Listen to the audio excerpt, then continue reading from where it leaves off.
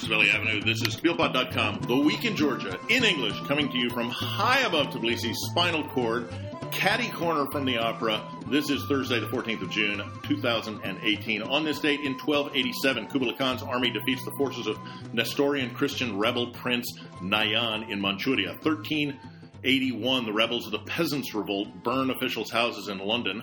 Awesome. Storm the prisons, take the Tower of London, and meet with 14-year-old King Richard II.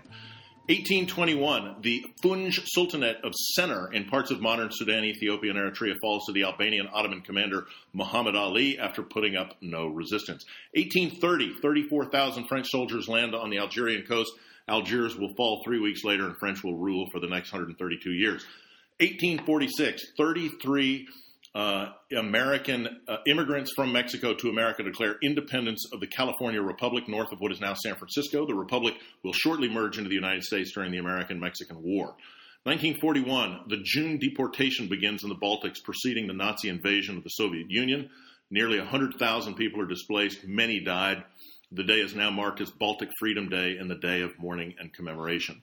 1982, Argentine forces surrender to the British on East Falkland, ending the Falklands War. Birthdays are 1811, Harriet Beecher Stowe, whose book Uncle Tom's Cabin is still read in Georgia, unlike the United States for the most part. In 1928, Argentine revolutionary leader Che Guevara. And in 1946, U.S. President Pendejo Donald Trump. I'm your host, Mark Mullen, and we have two very, very special guests, incredibly exciting. This is going to blast our previous listenership records through the roof. We have TBLPod.com mascot, chief priest, and lawgiver Will Dunbar. Great to be back. And a new person who has lived in Tbilisi forever. I have known since the day I got here, lawyer, smart guy, and Georgian patriot, Ted Jonas. Hello, Mark. And listeners. If you'd like to comment on the forum or ask a question, go to TBLPod.com, that's TBLPOD.com, or send us an email at TBLPod@gmail.com. Welcome to send anonymous fan messages to our guests or me, or any questions that you want us to answer further about what the events that are undoubtedly going to happen in the next few days. Prime Minister Giorgi Kvirikashvili resigned yesterday following a Tuesday meeting with, speaking of chief priests and lawgivers, Bidzina Ivanishvili and other Otsneba leaders. He had been in that position since December 2015 and previously served as Minister of Economy, Foreign Minister, and First Deputy Prime Minister. There were rumors that Kvirikashvili and 4 of his ministers would resign over the fallout from recent arrests, although he said a few days ago he's not going to resign. But reports are now saying that the resignation came after a spat over, and I say with air quotes, economic policy. When the prime minister resigns, the entire government resigns, so all cabinet members are now acting ministers. Well, I mean, this is kind of makes a mockery of what the Georgian Dream have been saying since Bidzina Ivanishvili resigned as Prime Minister in late 2013. So it now becomes completely apparent the idea of a shadow government is now over. We just have the government. It's very clear who calls the shots. And I think it's kind of, if you think about the landslide victory that the Georgian Dream won in November 2016, that was an election that basically said, here is Kvirikashvili, he's a credible guy, he's a force for stability, he's delivering some economic growth, vote for him. And the Georgian people overwhelmingly did vote for him. And the fact that he's essentially been booted out halfway through the term is technically, constitutionally perfectly legal, but it makes a mockery of the democratic wishes of the Georgian people. And that's a huge problem for me. And the bigger problem is that the guy that really runs the country, Bidzina Ivanishvili, he's not going to become Prime Minister, or at least I very much doubt it. And he'll continue to be the head of the Georgian Dream Party. But essentially, he is in a position where he cannot be unelected. He cannot be kicked out by the voice of the people. And that, I think, is very dangerous. And for all the progress that Georgia's made in recent years in terms of democracy and freedom and having a lighter touch government than we were used to under the national movement, that is a fundamental existential problem for the Georgian Dream government. And I think this just emphasizes that. Yeah, I think that's exactly right. I mean, the issue with this government is that the person who exercises the real power is not in an official position. And when you compare this government to the former government. On the one hand, it is a more benevolent government. In a lot of ways, I would argue it's actually a more effective government on economics. But the big flaw with it as a state and definitely as a democracy is that the person who's responsible, or the person who's not responsible, the person who has the power, doesn't have a position of responsibility, and that's Bidzina Ivanishvili. Well, as the British say, well, hang on. What if people like that? I mean, what if people are okay with that? I mean, if most people's predominant goal is that if the majority, or let's say half, or even an enormous plurality of Otsneba supporters, their main goal is just to make sure that that Misha and the Mishas and that team don't come back, and if this serves to do that, who cares? He keeps designating his prime ministers, and why not? Why doesn't this work? I think it has been okay for a while, but it's the tolerance of the public for it is running out, and for good reason. And I think if you look at NDI polls and IRI polls consistently, they say that either Bidzina Ivanishvili should take a formal. Do you think he takes part in is a sort of what's the word, eminence grise in politics? Most people say yes. Most people then say that's not a good thing. So if you ask, opinion polls suggest that Georgian people are not reconciled to the idea of having a great. But let's be practical. No, to be practical about it.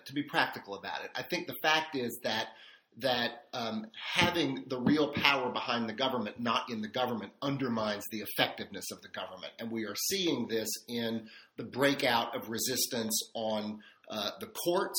And actually, the economic issue that they are citing is not a minor thing. There was a UNICEF report that came out 3 or 4 days ago, which I was appalled at. I was amazed at the poverty level that it is showing in Georgia.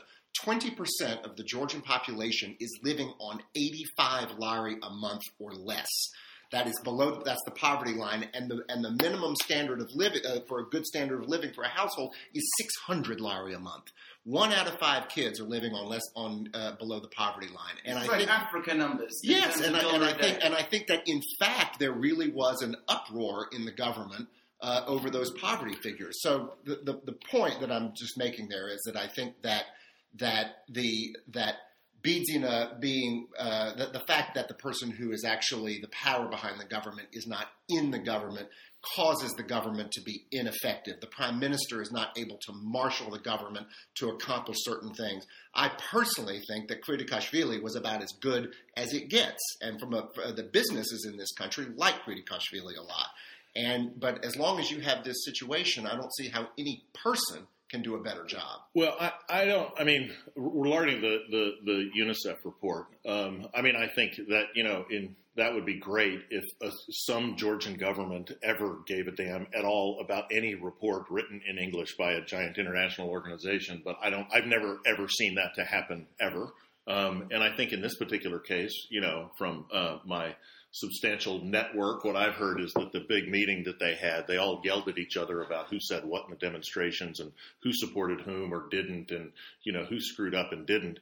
And then what they agreed was the message afterwards is everyone go out and say we talked about the UNICEF report because it was so horrible, but it was never mentioned in the meeting. And then everyone went out and said we talked about the UNICEF report the whole time, and then everyone said what about it? And everyone was like, it was bad. That may be true, but it's something that they need to be talking about. Well, okay, but they should. Well, it's kind of like, okay, look, it's just like this sort of hidden hand running the government. I mean, it's not a hidden hand anymore. It's a completely the formerly hidden hand, the yes. completely visible hand that has no responsibility. Yes, okay, I totally agree with you, but I would say, look, I think I don't think that people care about that. I think if you ask them in a survey, they'll say, yeah, that's wrong. They've heard the Mishas say that that's wrong. It is wrong, and for big-brained, experienced, analysts like ourselves, we realize the problem with that. I think for the majority of Georgians, they don't care that much. They care about the judiciary, they care about the criminal justice system, they care about the economy, they care about poverty, they care about jobs.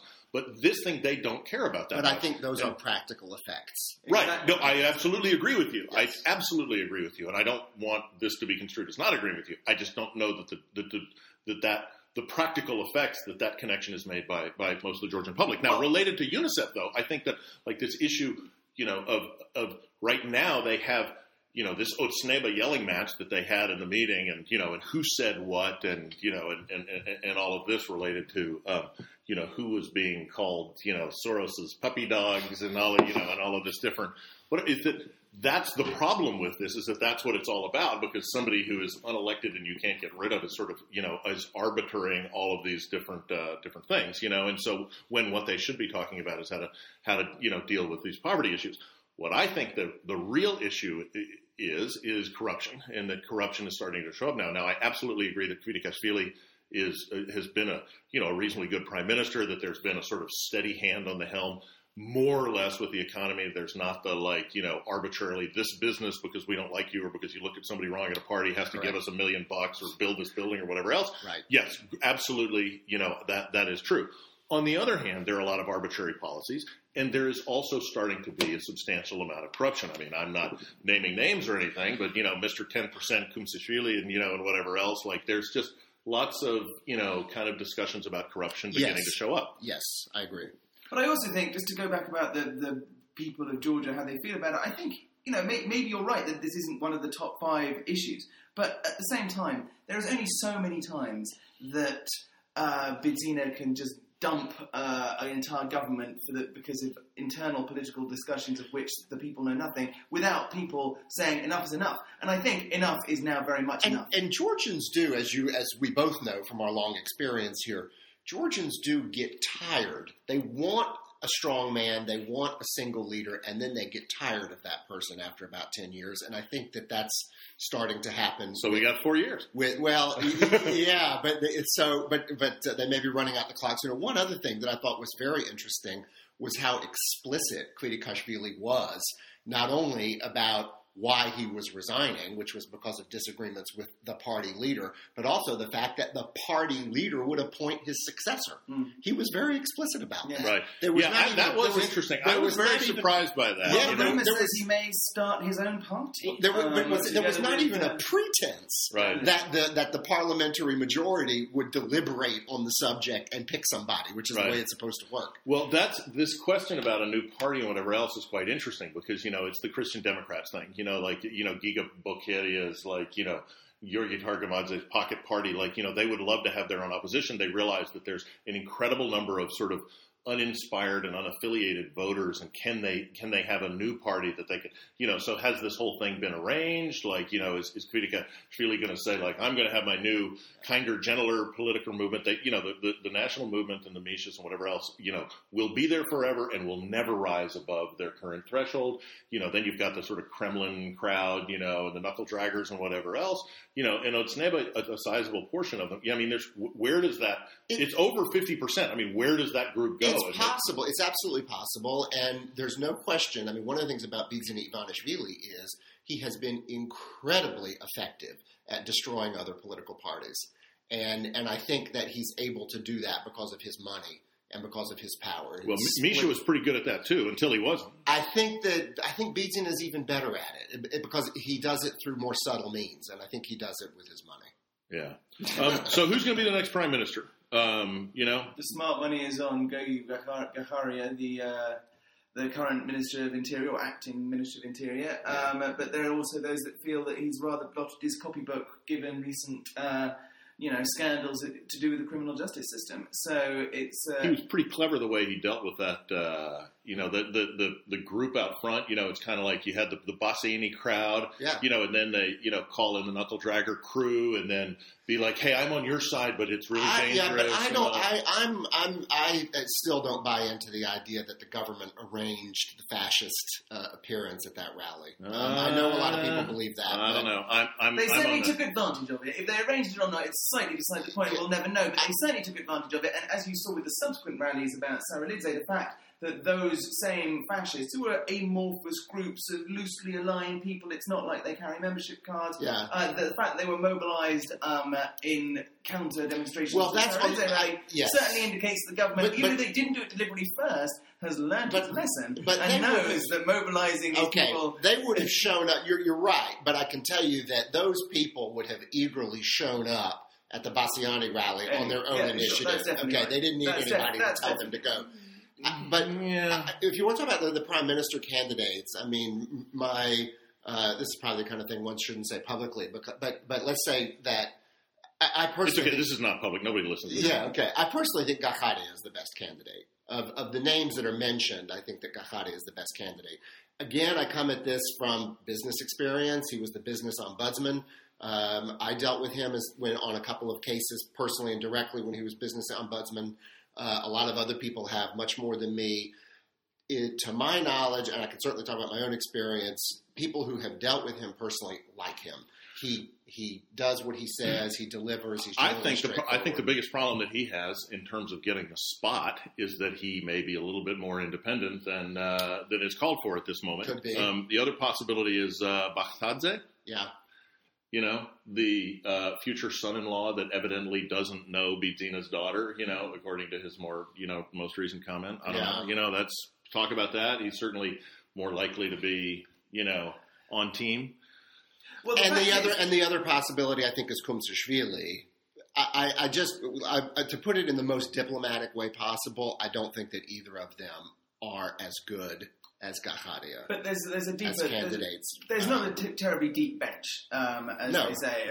Maya Skitsashvili, you know, the able administrator. I mean, able administrator is the kiss of death in Georgian politics. Anyone ever calls you a good manager in Georgian politics, it's time to dust down the old LinkedIn. But no, I mean, I think really that whoever it is going to be, that it just creates another bind for the Georgian Dream, because whoever they appoint as Prime Minister now means that someone they can't nominate for President in the autumn. And that's the next very significant. Well, that's going to be, but it's decided. That's Mamuka Khazaradze, right? Because that's almost certainly not. I think that's. Well, who's going to beat Marvelashvili? I mean, he wants to run. He just doesn't want to lose. Marvelashvili run is a big question. He apparently told a group of people the other day that he's absolutely ruling it out. But he does a lot of things, so who knows?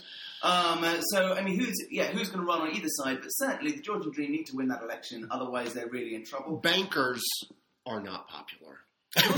Why would you do it? No, that's America, No. Why would you do either. it? Really? Believe me. Of course not. Everyone has a loan. Yeah. Why would you do it if you were someone like Khazaradze? What's in it for you? Especially because now, after all this stuff with Saralitze, you might lose. Right. There's literally nothing in it for a guy like Khazaradze. So I don't see it. Who knows? Stranger things have happened. Right. But find another soccer player. But whoever they appoint now is someone they can't nominate for president, and so that just binds them closer and closer into a corner, and it makes the autumn, when things heat up again politically, even more difficult. The prime minister they're going to choose is going to be the one that's not going to get them in trouble, or who they think will not get them in trouble. That's probably Bakhtadze. All right. 2 more people have been arrested in connection to December's Khorava street murders when 2 boys were stabbed to death outside at Tbilisi Public School number 51. 2 weeks ago, the court found nobody guilty of one of the deaths, which caused a lot of protests and controversy. The Ministry of Justice is accused of orchestrating a cover-up. Mirza Subeliani, a former prosecutor's office employee, is charged with failure to report a crime. He apparently already admitted his guilt. His nephew, Mikhail Kalandia, is the main witness in the case. Merab Morchadze, a friend of one of the murder suspect's father, is accused of coercing Kalandia into changing his testimony to say that the suspect did not have a knife. Zaza Saralitze, the father of one of the dead boys and protest leader, welcomed the arrest but says that they should face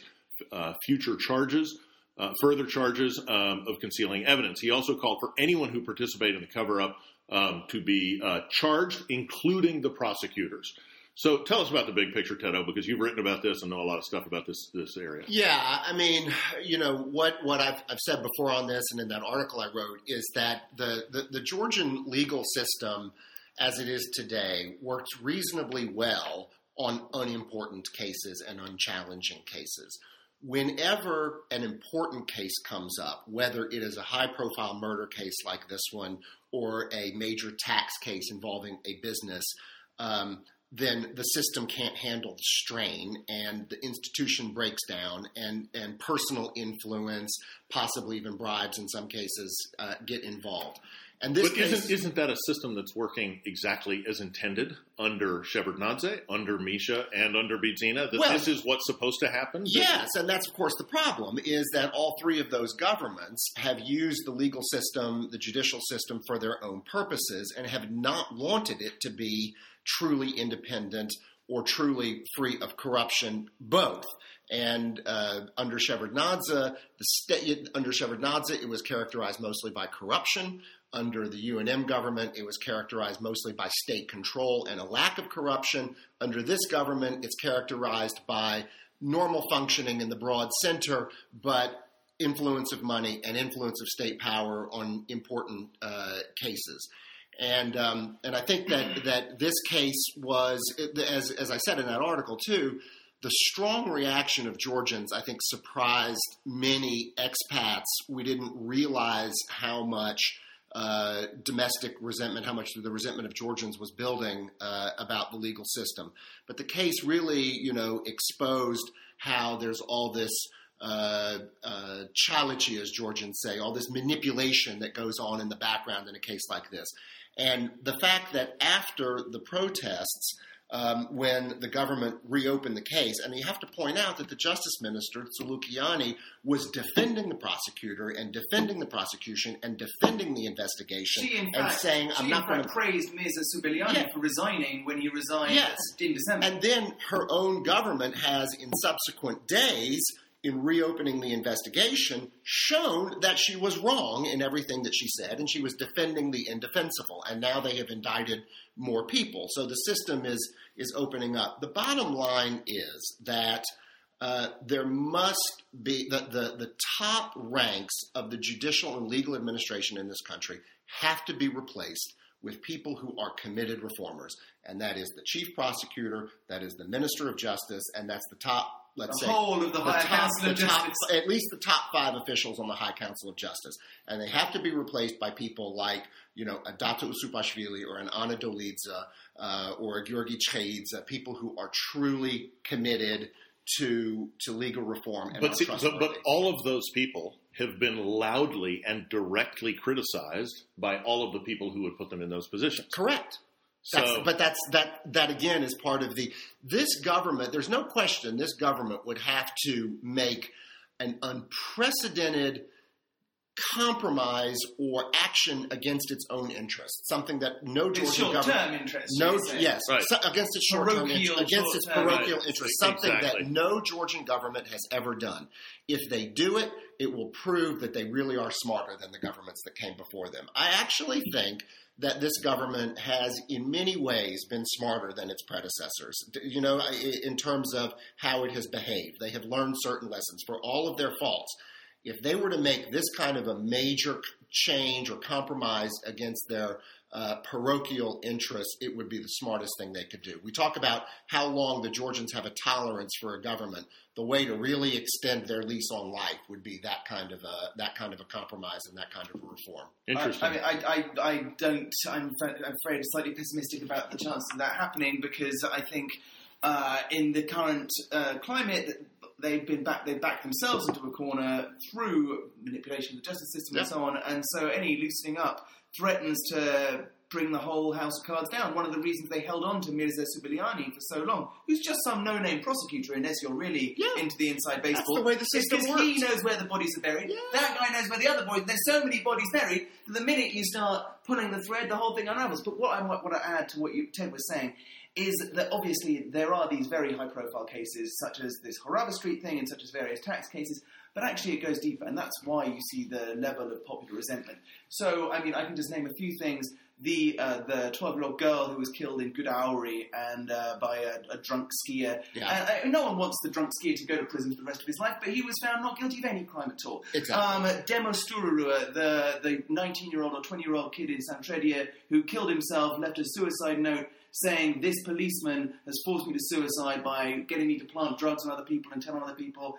That policeman was found completely innocent of all things, and the mother was pressurized into changing her testimony in the courtroom. So these things happen all over the country in things that aren't high profile, and that's why you get this resentment, because everybody knows a story like this. Georgia still has the 3rd highest prison population per capita in Europe, so everyone knows someone that's in prison, and everyone knows someone that's in prison for probably the wrong reasons. I agree with you. I think one of the reasons why foreigners are clueless about this is that the news and the discussion goes on entirely in Georgian on these cases and on these subjects. Yeah, that's certainly true. I know under Misha's government, I had dealing with plea bargaining cases related to friends of family members. I had to deal with a lot of those. And boy, you get, once you know how the sausages are made, I mean, it really makes you think about that. And I think the number that I had to deal with, I mean, it was.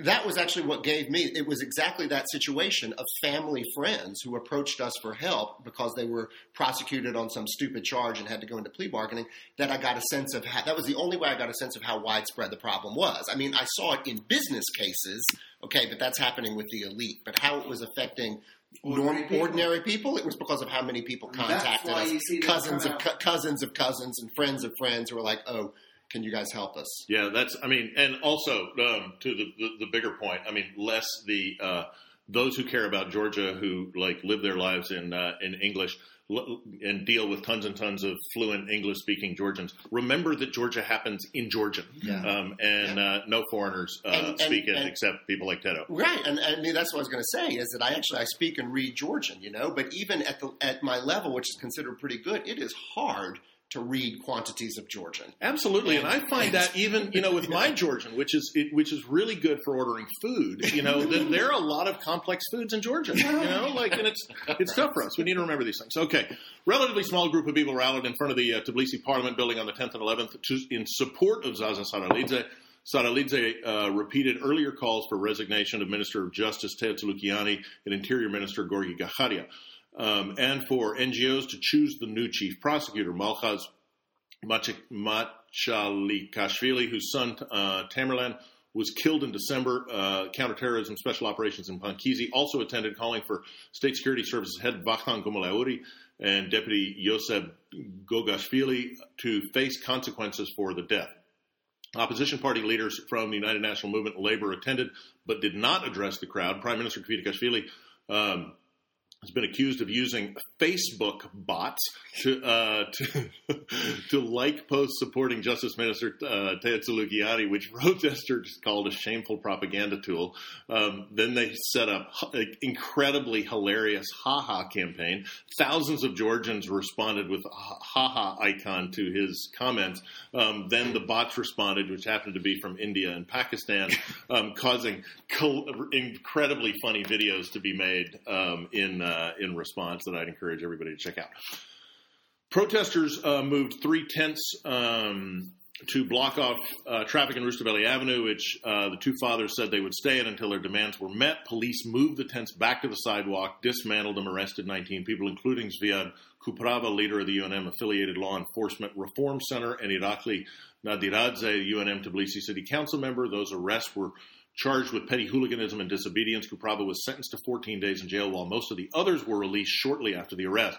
There are reports that some protesters were drunk and fighting amongst themselves prior to the police involvement. UNM MP Nika Melia was removed from the area by police, physically and verbally harassed officers, but was not arrested due to parliamentary immunity. Following the arrest, Saralidze announced that he would not be able to stay in the protest because he wants to be involved in the official investigation. Public Defender Nina Lomjadia called the tent dismantling disproportional interference in the exercise of rights of free expression. Small protest movement will continue in front of Parliament, though, with a large rally planned for sometime later next week. Saralidze specifically noted that they were timing the rally to be after the end of Ramadan this Friday so that Machalikashvili could participate. Another protest led by a group for freedom will meet on Friday in front of Tbilisi Public Service Hall to call for Justice Minister Tzulukiani's resignation. State Security Services opened an investigation into some remarks made by Malchaz Machalikashvili in May when he said, quote, several hundred of my people had sworn to go to the State Security Service building and detonate ourselves there, end quote, but that he had changed the plan, quote, because of his dear Georgian people in order not to harm ordinary officers, end quote. Pulling that back a little bit there, he later took back his words, saying that he had said them at an emotional time. He then tried to say that rather than hundreds of people planning on blowing themselves up, he had meant that he had planned to blow himself up among hundreds of people. The Georgian National Platform for the Eastern Partnership Civil Society Forum, a group of 50 NGOs, released a statement expressing extreme concern over the Khorava murder case and calling for a timely and just investigation identification of fundamental deficiencies in the prosecutor's office, and deep institutional reforms. The hardest working NGO in the Caucasus, Transparency International Georgia, released a statement with a smaller coalition of NGOs demanding the resignation of the chief prosecutor before Parliament's investigating coalition begins working. Didn't the chief prosecutor already resign? Well, yes, but that was before. Oh, okay. No. Now we have acting on it. Right. Marneuli Mayor and Otsneba member Temur Abazov and United National Movement MP Azer Suleimanov has been charged with inhumane and degrading treatment and assault in relation to videos circulating on the internet that appear to show a man being forced to wipe his face with his own urine and apologize for insulting Otsneba officials. The victim apparently attended a recent rally in Tbilisi in support of Zaza Saralidze and was recorded saying, "Fuck to 41, do not vote for 41, only 5, we should bring back 5, referring respectively to Otsneba and the United National Movement, their numbers on the ballot.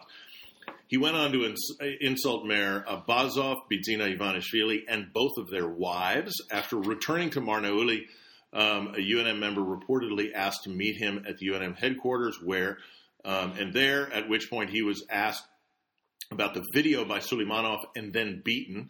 He was then apparently handed off to Otsneba members of the city council, who took him to Mayor Abazov at a restaurant where Abazov reportedly spat on the victim's face, beat him up, made him apologize and insult his own wife on Facebook Live, then pee in a cup and spread it all over his face. Abazov has been arrested and faces up to 10 years in jail. 3 associates have been arrested on group assault charges and faced up to 2 years in jail. MP Suleimanov has not been arrested due to parliamentary immunity. Suleimanov claims that the charges are a provocation against him and that the victim is actually an Otsneba activist. Crazy things happen in Marneuli. Yeah, absolutely. I think when you said that Georgia happens in Georgian, well, in Marneuli, Georgia happens in Azerbaijani, and that's why it's even more difficult to follow what's going on down there. But what is certainly true is that one of the good things about the UNM government was their effort to engage minority populations, and they had notable success among the Azerbaijani community, which is why there's for the first time probably ever in districts from Kartli, which are predominantly populated by Azerbaijanis, there is real politics now. And unfortunately, that real politics does often, it seems, take a kind of violent and nasty turn, but it's still some degree of progress over what pertained there before. Yeah, I mean, I think the great thing about that is that the politics before was just, competition to express loyalty to the sitting regime. But at least my experience with Azeris, and not just in Marneuli and Kakheti, but Azeris in Tbilisi, multilingual and hyper-educated Azeris, is that not necessarily Misha himself, but that side of the political spectrum is still quite popular. Yeah, and actually, to be honest, you could say the same thing probably about the Armenian community as well. That the UNM was popular with the Armenian community, and that was popular with the Armenian community as well. And there's still a lot of support, I think, for the UNM among the Armenian community. But at the same time, and I think that the truth is that all Georgian governments have. You can view this cynically or you can view this with some respect. I mean, all Georgian governments have recruited MPs and party activists from among the ethnic populations of Kremo-Kartli and Javakheti, the Armenians and the Azeris. And so we have a situation now where there are Otsneba Armenians and Azeris, and there are UNM Armenians and Azeris, and there's as you said, there's real politics beginning to develop among them. Yeah, but I mean, I will say this about, and unlike Will, I am in no way a Mishist, but I will say that under the previous regime, that when a independently powerful and important Georgian official, and sometimes not sort of central official, but in the arts community or whatever else, would make some annoying, aggressive comment about Armenians. Sturua, exactly. Yes. Or others, and other stuff like that, that retaliation was swift and brutal. And that is not the case with, with Otsneba. That Otsneba, there's a lot of cracks that are made about things, and that just sort of, somebody will make a comment like, oh, well, we're a big tent. And not only that, as Will and I know, because we've both been involved in this, the Georgian Orthodox Church has just been running rampant over the religious and cultural rights of the Armenian community in Georgia. And that is something that has definitely kicked up a gear over since 2012. And I think you can say there's a myriad faults with the UNM government, but one of the things that you can is that it can say to their credit is that they did, as much as it is possible in Georgia, eschew ethnic chauvinism. And that's something that the current guys have been much more reluctant to do, and that's a great shame. I agree. Yeah. Yeah, and I want to thank you for using the word eschew, which we don't get on this podcast as frequently as we should, and that's why we miss you, man. No, nobody in San Francisco knows that word. But we do chew back. Okay, listen. Speaking about chewing tobacco, the Mountain Road. Talk to us a little bit about the Mountain Road. What's the update? Good things, bad things, and why is the Asian Development Bank funding this thing? And how come there's not protests about this of the substantial Georgian community in Manila? Come on. So there are two mountain roads actually that people are concerned about right now. Let's call it the little one and the big one. The little one is funded by the Georgian government itself because no international financial institutions, I think, would touch it. Because it's crazy. The big one has a stronger justification and a stronger rationale and is being heavily funded by the Asian Development Bank. Let's talk about the first one. The first one, the smaller one that the government is funding, is really crazy. It will go from Snow, which is in Chevi near Kazbegi, and it will where the patriarch is from. That's right.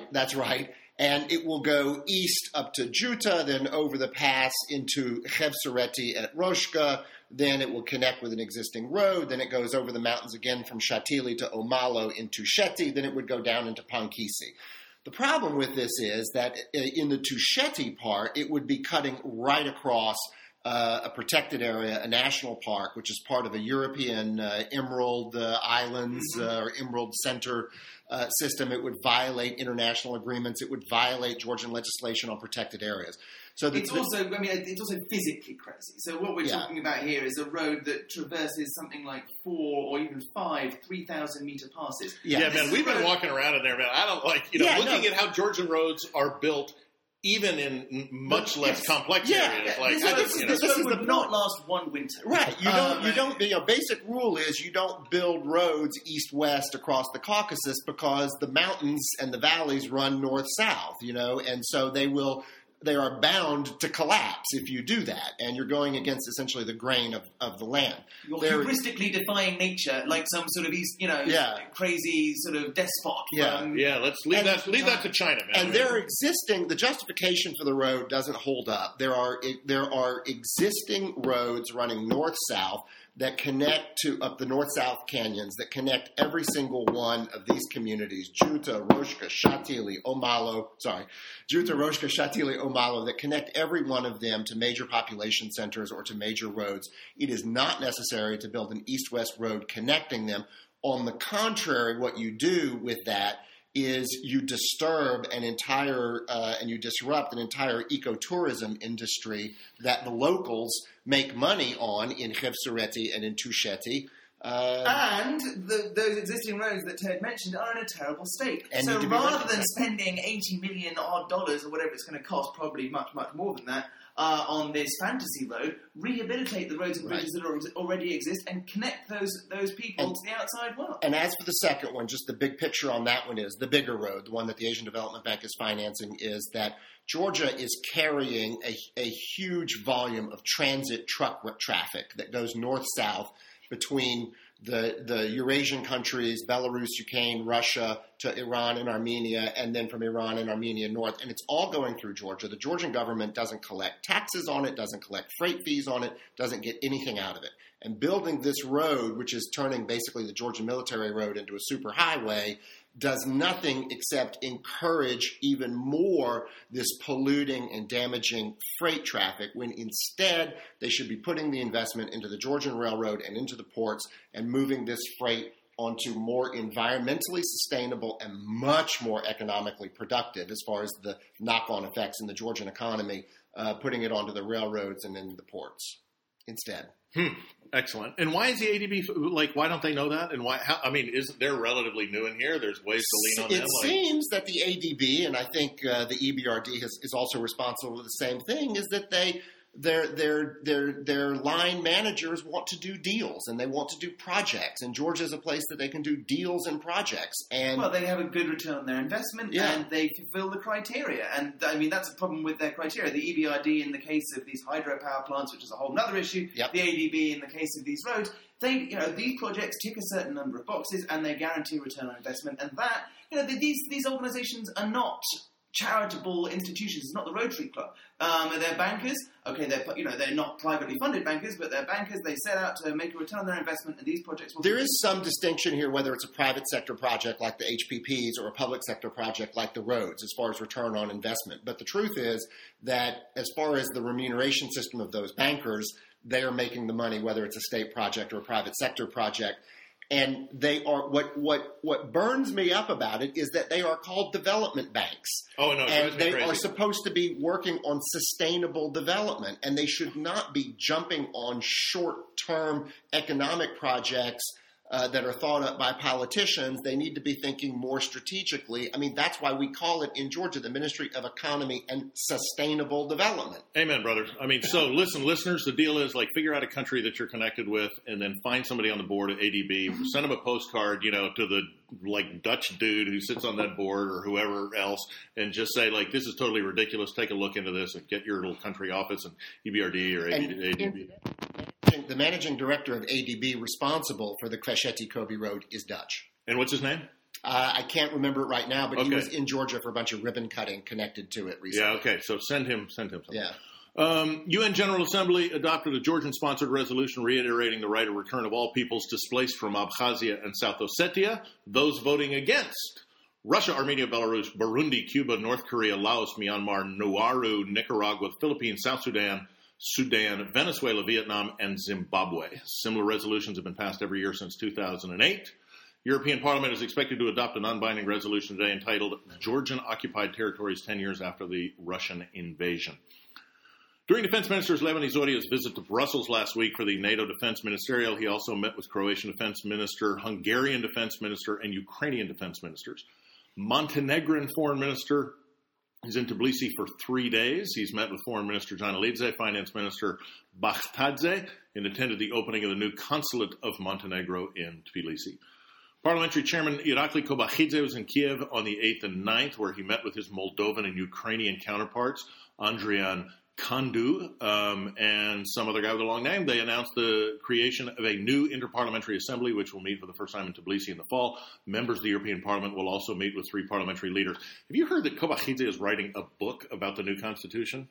That'll be a page turner. Pre-order that on Amazon.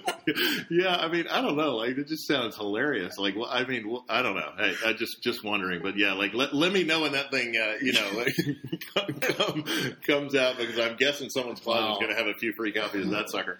President of the National Assembly of Bulgaria visited Georgia on the 11th, where she met with Kobakhidze, signed partnership memorandum. She also met with Margvelashvili, Kvitikashvili, Janilidze, and the Patriarch, in addition to calls for Tea Tsouloukiani's resignation related to the Khorava street murders. A group of LGBT organizers is also calling for her to resign for transphobic statements made on TV on the 10th. She said that a whole set of legal, medical, and other psychological issues would have to be discussed before she could even consider permitting trans people to register as the gender they identify as. Current laws only allow gender designation to be changed after undergoing a surgical sex change and presenting a note from your doctor. The Coalition for Independent and Transparent Judiciary, a group of 40 NGOs, proposed legislation to Parliament that would regulate the work of the High Council of Justice with the intention of preventing arbitrary decision-making and to improve its work overall. Suggested changes include a number of transparency initiatives, separation of constitutional and administrative functions, and a clear appeals procedure. On all those, you're going to comment on? Well, no, I mean, I just feel like, look, I mean, yeah, great. I mean, we should all be deciding how this should be dealt with, but I really hate the term political will, because it means I don't know, yeah, if there's political will, then, yeah, sure, it'd be great. If there, I don't really even know what that means. My feeling about all these, I was involved. I mean, it's not a technical problem. It's not like, we're not sure how to reform the judiciary. Exactly. It's that we don't want to reform the judiciary. Exactly. That's why I say the only solution is you got to replace the people at the top. because I was involved in the Coalition for a Transparent and Independent Judiciary some time ago, and the thing is, I respect it a lot, but the problem is that all of these technical changes and technical fine-tuning is not having the desired effect because of the people who control the institutions. And so that's why it requires different people in controlling the institutions. On the point about Tzulukiani, though, even worse than her anti-trans comments and the sort of intolerant comments that she makes was that she then subsequently used that subject to whip up hatred against those NGOs in an interview, where she said in an interview on Imedi TV, these NGOs calling for me to resign are the same ones that want to register men as women and women as men. Yeah. As they said, humans that have male sex organs as women and humans that have female sex organs as men. And it was just blatantly a cheap effort to appeal exactly to the far right in Georgia and the anti-European crowd, and to whip them up against the hardest working NGO in Georgia, Transparency International, and others like it. So, I think that Tzulukiani has been, I think she's needed to go for a long time. One of her first statements back in 2013 was about potentially outlawing minarets in Georgia, which was again. This is a human rights lawyer. Yeah. And this is someone is she a lawyer? This is a human rights. Formerly a human rights activist. I'm blanking on the word used for a person who's not really a lawyer but who's into legal stuff. Paralegal? I don't know. Jurist or something like that. But no, this is really reprehensible conduct for any minister of justice, but for somebody who claims to be a human rights lawyer, it's astonishing. And so why in that case is she so crucial to the government? Why is she still around? Well, maybe she won't be after this current reshuffle, but what is it that she provides that is so necessary? Bidzina likes her. I always assumed it was because Bidzina likes her, but because she had Bidzina's support. That was the only explanation I could come up with. 5 of the March of Georgians activists arrested after the March assault on Rustaviotti journalists and staff have been released on bail. 2 others on larger charges remain in pretrial custody. They were arrested for their part in protesting Rustaviotti after TV host Georgi Gabunia made a joke about Bidzina, trees, and Jesus. They blocked his car, yelled a lot. It wasn't really a joke. Joke makes it. It was a really dumb, stupid, convoluted remark that he then sort of goes, "It was a joke, guys," but actually it was such a really stupid thing. It was it was even more stupid. His comment about the Madonna with the gun. No, that was also pretty stupid. But he said something. I'm going to paraphrase, but he said something along the lines of, "Oh, Jesus should have been born in a jar in 2018 because then Bidzina would have taken all the trees and he would have been able to make a cross." That's totally silly. It's intentionally provocative, and the greatest sin is it's not funny in my opinion. Right, it's intentionally provocative. His comment about the Madonna with the gun, which I think is actually a perfectly valid piece of art, perfectly valid to show a piece of art like that on TV. Art is provocative, and it should be provocative. But I don't think that it is wise in any media environment for a commentator to make remarks that are really they're not smart, and they're just meant to annoy people. I don't see how that makes sense on any level. Yes, I agree with that, especially here now. And if you are, they better be really funny, which they weren't. Right. Anyway, they blocked his car, yelled a bunch, damaged some property, hurt Rustaviotti's lawyer, who's trying to help him get away. The next hearing is on the 19th of June. 4 children died and 21 were injured when a minibus full of 6th graders and their parents rolled into a ravine outside of Tbilisi. They were students from Tbilisi Public School number 175 on an excursion to Kakheti. The driver survived, has been questioned by police.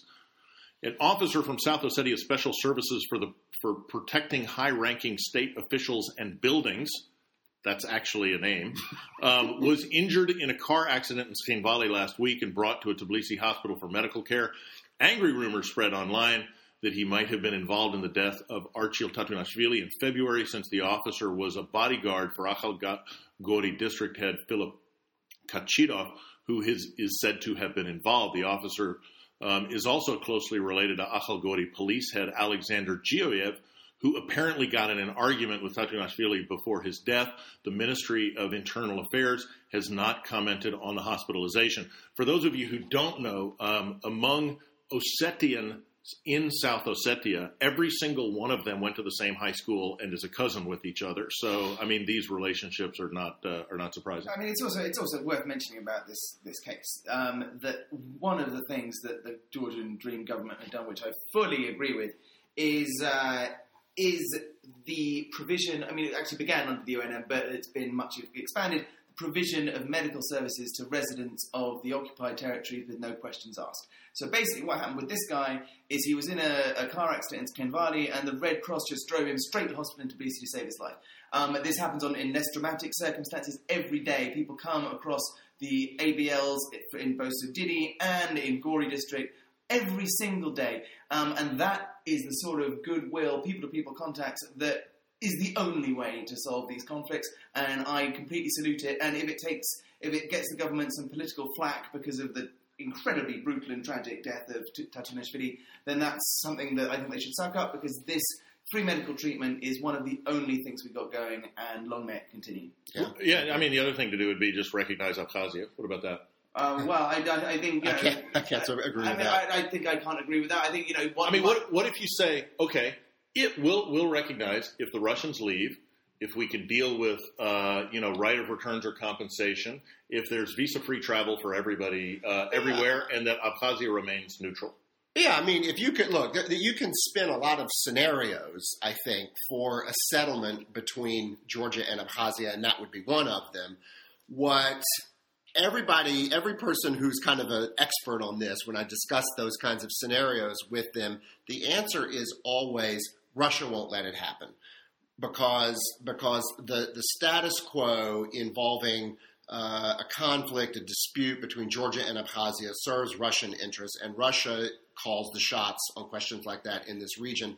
I'm normally, and through my time here, have always been resistant to those kinds of explanations. But the thing is that over time, you have to, in a way, come to that conclusion that, what happens there and what kind of settlements or non-settlements happen there tend to be called by the Russians.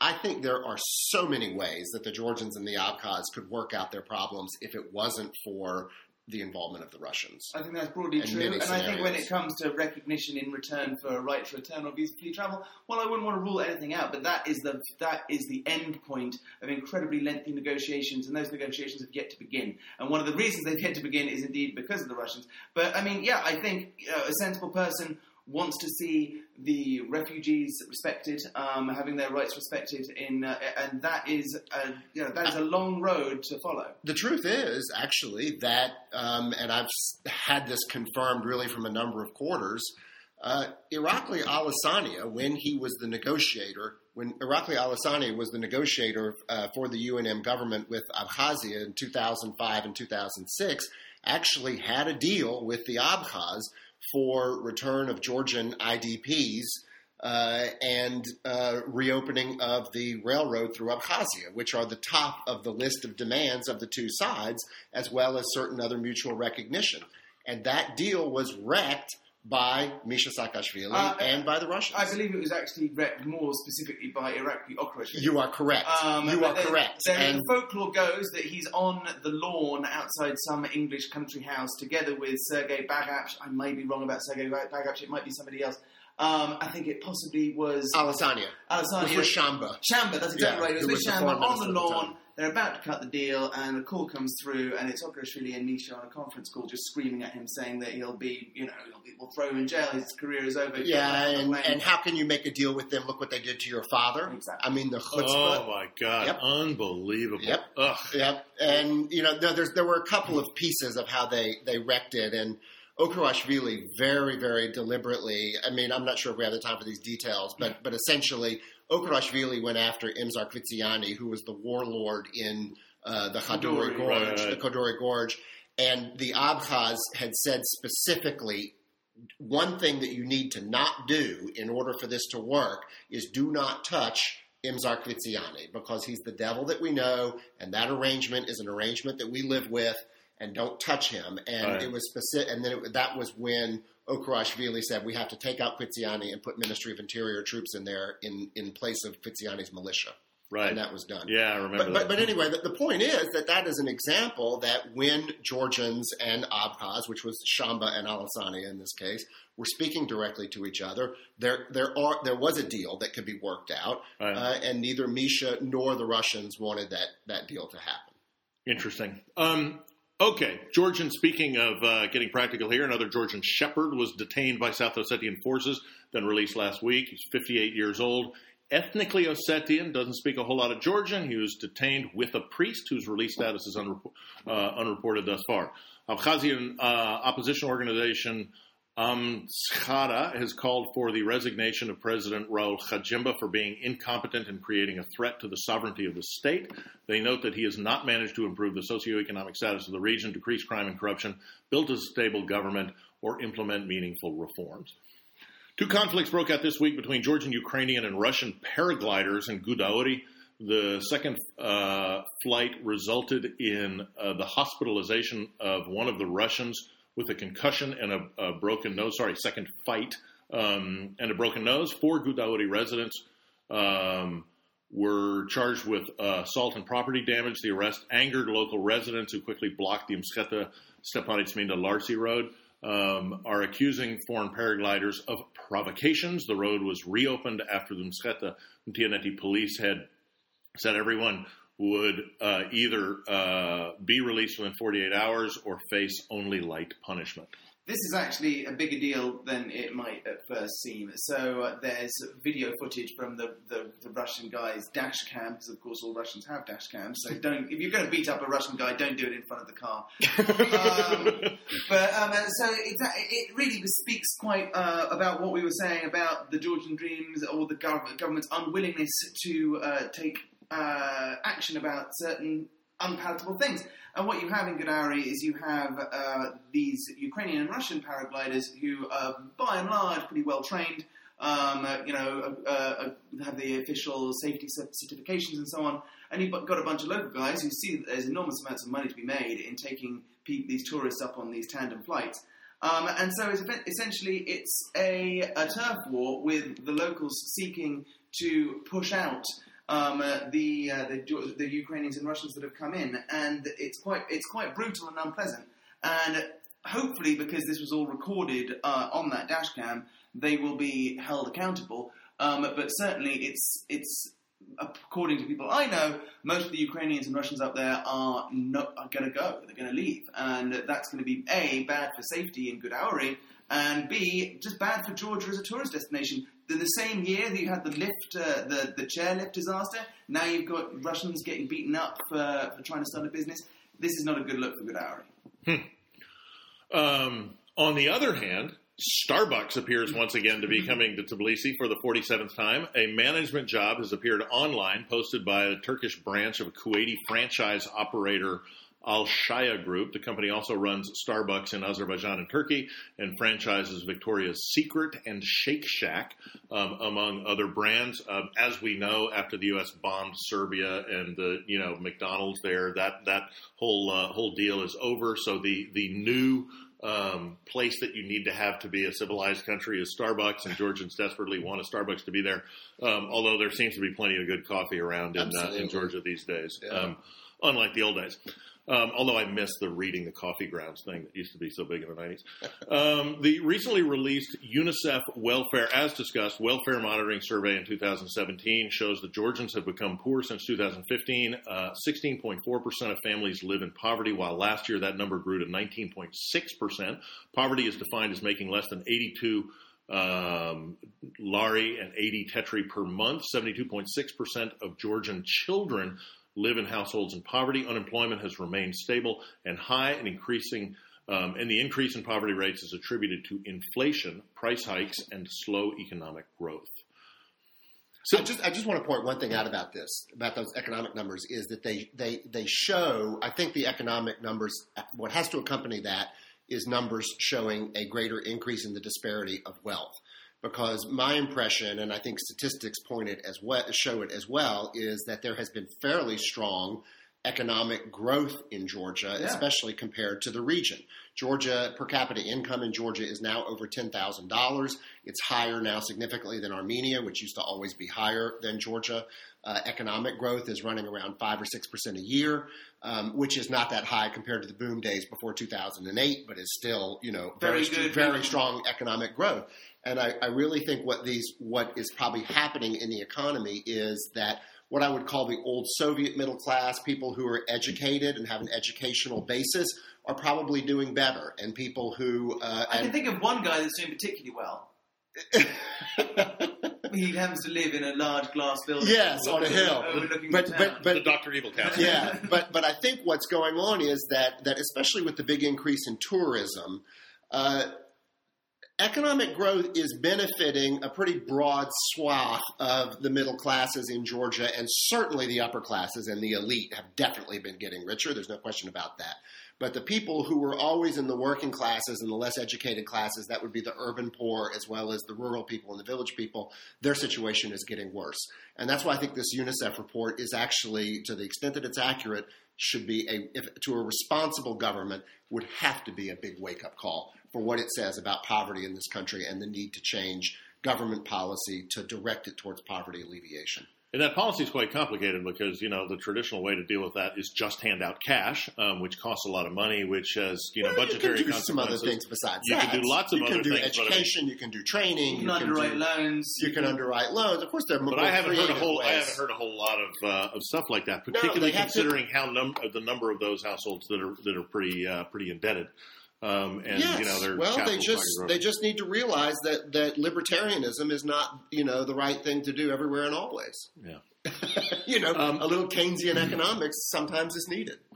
Civil.ge has an awesome new historical project to mark the 100th anniversary of the Georgian Republic, in which they report on the events of 1918 in real time. For example, on the 4th of June, they reported the government had concluded a treaty with the Ottomans in which the Ottoman Empire would take control of Akhaltsikhe and Akhalkalaki, as happened at around that time in 1918. There are also images of written documents from the time, such as the Declaration of Independence and telegrams from empty spaces on websites. More to come. Check it out. We'll put the link up on the forum. JAM News covered the recent Tbilisi metro strike from the workers' perspective. They note that wages haven't increased since 2013, but the prices of food, fuel, and electricity have. They're also unconvinced by arguments that policemen and other public workers get paid less than they do, instead encouraging them to demand fair pay for their work. Metro workers have invited politicians to visit them for a normal day at work to understand why they're demanding what they are. I think that's quite right. I think the metro, the point about, teachers don't get paid very much, policemen don't. Well, I think everyone in Georgia deserves a good salary for their incredibly hard work. But not only that, the truth is that metro operators, subway operators, and train engineers are paid more than teachers and policemen in just about any country. They're highly skilled people. They are highly skilled. It's an extremely dangerous job in terms of the danger to themselves as well as the danger to the public. It's just has always been that way, and they are underpaid in Georgia, and the metro system as a whole is underfinanced. OC Media wrote about the challenges faced by South Ossetian youth trying to build a cultural and artistic movement in a region blocked off from almost everywhere except Russia, both physically and in terms of funding. Young people there want things youth have elsewhere, cafes to hang out in, art spaces, movie theaters, and most importantly, bowling alleys. Places to celebrate Ossetian culture. A nascent youth movement is there, but with no sources of money separate from politics, it's hard for them to do much other than organize volunteer street cleanups and help out at the local nursing home. Chai Chana wrote about surviving the food crises of the 90s. The articles discuss life at that time, memories, food aid, foraging for mushrooms in Tbilisi, and some other fun stories. The U.S. might have sent bison meat to feed Abkhazian refugees. Mashallah News writes about the architecture and photography project Indigenous Outsiders, which is working on documenting Ajada's old wooden mosques. The Canadian-American Georgian team built the project. Behind the project works mostly in inland Ajada, documenting mosques built during the Ottoman periods that survived the Soviet period as storehouses or other utilitarian buildings, minus the minarets. The written record of these buildings is scarce, so project focuses mostly on creating records with what there is currently, old wooden buildings, paintings, and some memories. The project exhibition opens next week in Tbilisi. More in the announcements. Sadism.com photographs Batumi's first fish market in the Melik Moria. The formatting of the page is odd, but the photographs capture the culture, the essence of the small and aging fish market. All this stuff to read is posted on our forum. This week's dive bar number is 3. The number of years the poet and diplomat Besiki accompanied the Russian Field Marshal Potemkin during the Russo-Turkish War before dying abruptly in Moldova in 1791. Speaking of dive bar, for those of you listening today, I will be, and hopefully perhaps even our guest, at dive bar in front of Fabrica, in the Fabrica Ezo at 10 p.m. tonight, if anybody is listening and feels like stopping by. There's an anti-Russian occupation protest scheduled for Rustaveli at 7 p.m. on the 15th. That is Friday, tomorrow, organized by New Imprint and Third Opposition that aims to reunite Georgians from all regions, worldviews, and whatnot in opposition to the Kremlin and register their displeasures with Syria's recognition of Abkhazia and South Ossetia. From the 15th through the 23rd at the Jansun Kakhidze Tbilisi Center for Music and Culture will host a children's folk festival entitled Mrazlamimir, featuring 13... Mrav al-Jamie, probably. No. Wait, say it again. Mrav al-Jamie. Nicely done, Tedo. Thank you for showing me up. You're never invited again. Featuring 13 different ensembles. On Saturday, the 16th at 9 p.m., Tbilisi's New Mziuri will show the Talking Heads concert film Stop Making Sense with Radio Tavisupleba journalist and music critic Nico Nergadze. On Friday, the 22nd at 6:30 p.m., the exhibit Wooden Mosques, Islamic Architectural Heritage in Ajada opens at the National Research Center for Art and History and Preservation in Tbilisi. The 22nd is also the second anniversary of Bassani's controversial famous Haroom Nights, their apply and advance queer-friendly night, which runs from 11 p.m. to 8 a.m. On the 15th, from 2:30 to 5:30, the British Georgian Society will host its 5th British Georgian Society seminar at Cambridge. There will be a panel entitled Brexit, What's in it for Georgia, featuring Cambridge Russian and Caucasian historian Hubert Tisyan, Georgian ambassador to the UK Tamara Berjashvili, CEO of the European Business Association George David Lee, MP and British Trade Envoy to Georgia Mark Pritchard, Member of Parliament, Cambridge Law and Public Policy Professor David Hoath, and Tbilisi State Political Science Professor Corneli Kakachia. There will also be time for questions and drinks. Space is limited. Thank you very much, gentlemen. We appreciate it. That's it for this week. My Twitter address is @TXTBUK. That's Tango X-Ray, Tango Bravo Uniform Kilo. Our email address is tblpod, tblpod@gmail.com, or post to the forum on our website, tblpod.com. And we will finish with, from Texas, mostly Sweetwater and outside of Houston, 2017, this is Brockhampton and Stupid.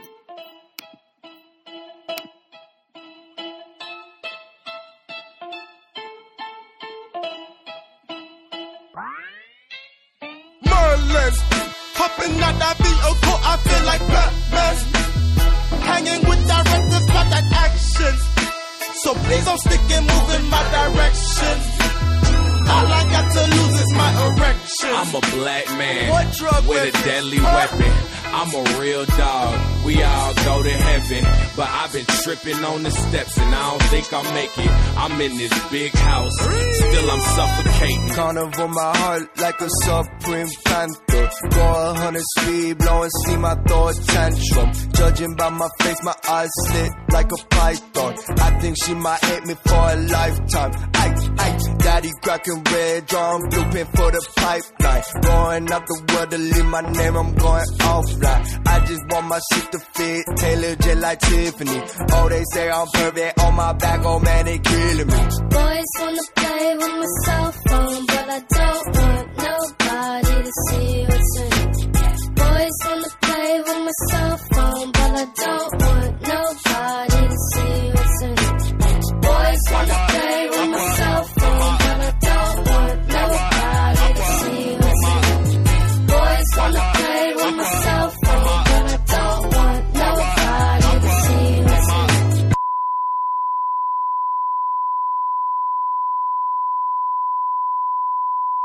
America's favorite. I do my best and they hate it. It's like I'm stuck in the Matrix, and I'm stuck losing patience. While they stuck on their day shift, I hate my boyfriend's fragrance. I'm a faggot, I say it. I scream that shit like I mean it.